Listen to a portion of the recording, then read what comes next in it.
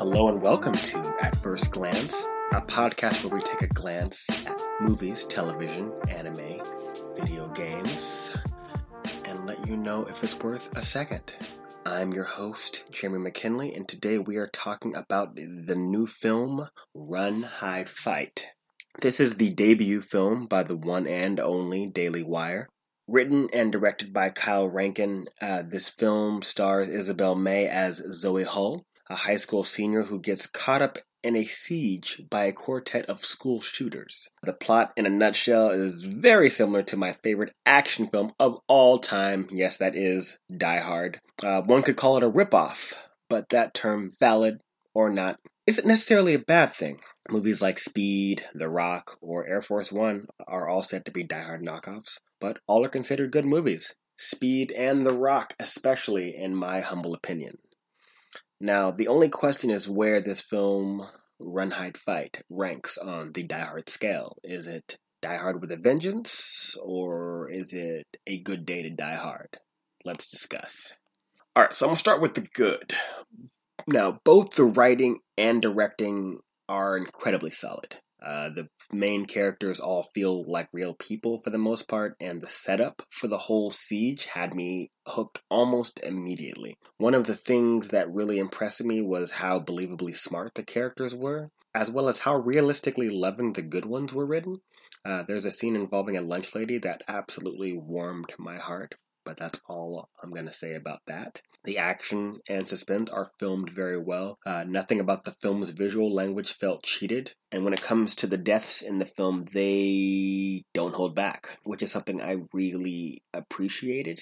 There's a fine line one has to walk when dealing with this kind of subject matter to display the horror as is without slipping into something that could be seen as graphic exploitation. Our hero Zoe is a great protagonist and one that should be, in my opinion, the new standard for how you do the everyman female lead in action. Everything she does is smart, logical, and she picks her battles very well. Nothing she does feels unnecessary. She spends more time helping people than she does dealing with psycho school shooters, which is something I really enjoyed. With the exception of one plot point, nothing she does in this film feels unbelievable for any smart, capable girl to accomplish. So that in itself kept this movie very grounded. This movie does have a very serious tone.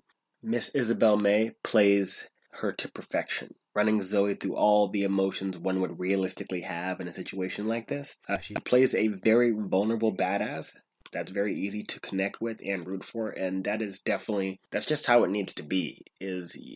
These movies, whether you have your Star Wars movies or just any given movie where they just have characters do things that just aren't grounded. I mean, not even just grounded, but just earned. You know what I mean? Just having characters do things that are earned. And just write good characters. And that's all I ask, and I was given one here, and I was super happy to get it. The shooters, I thought, were done well, with the exception of the goth girl. And that's more just due to her just not having a lot of speaking lines, so I don't even hold that against the actress, as she did a good job in what she was given. She felt very much like an extension of the lead shooter, Tristan, played wonderfully by Eli Brown. They say a hero is only as cool as the obstacles they face, and Eli, in my opinion, does just that, chewing up every inch of scenery he could get his hands on in the best way. His performance also answered that age-old question: what would Anton Yelchin sound like if he did an impression of Adam Brody? The other two shooters are good too, each of them having a quirk or insecurity that makes them stand out as individuals and not just forgettable, nameless henchmen, which is something I really appreciated. These felt like kids. These felt like high schoolers where, their reasoning isn't that thought out, and, whether they're mentally disturbed or hold a grudge in some way over something that, as an adult, you're like, really? But as a kid, these things that happen to us are everything, our entire lives. So I totally get that, and I think that was done really well. I don't really have much negative to say about this movie besides a small plot point involving access to a gun at the end, and the lack of geography with the school. Most of the hallways looked the same, so I was never really sure where the characters were in relation to each other. And I feel like that's always a thing to have when you have this kind of cat and mouse thing with one character versus, 4 characters or 12 in John McClane's case. They always let you know what floor John McClane was on and what floor Hans Gruber was on, or someone chasing John McClane, so you kind of have this tension build up. And there's tension when she's near someone and we can see them kind of in the same frame, but when they're not in the same frame, it's just kind of hard to tell where everyone else is. But other than that, this movie, in my humble opinion, is very good, and I'm going to give it an 8.75 out of 10. Now, unfortunately, the only way one can catch this film is a subscription to the Daily Wire, which is primarily a conservative news company.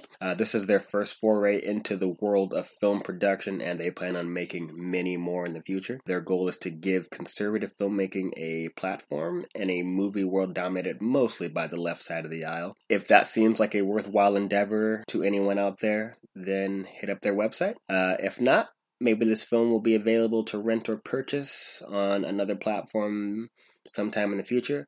But that's pretty much all I gotta say about that. So thank you for listening to At First Glance. You can find us on iTunes, and you can listen to us at our homepage on Podbean.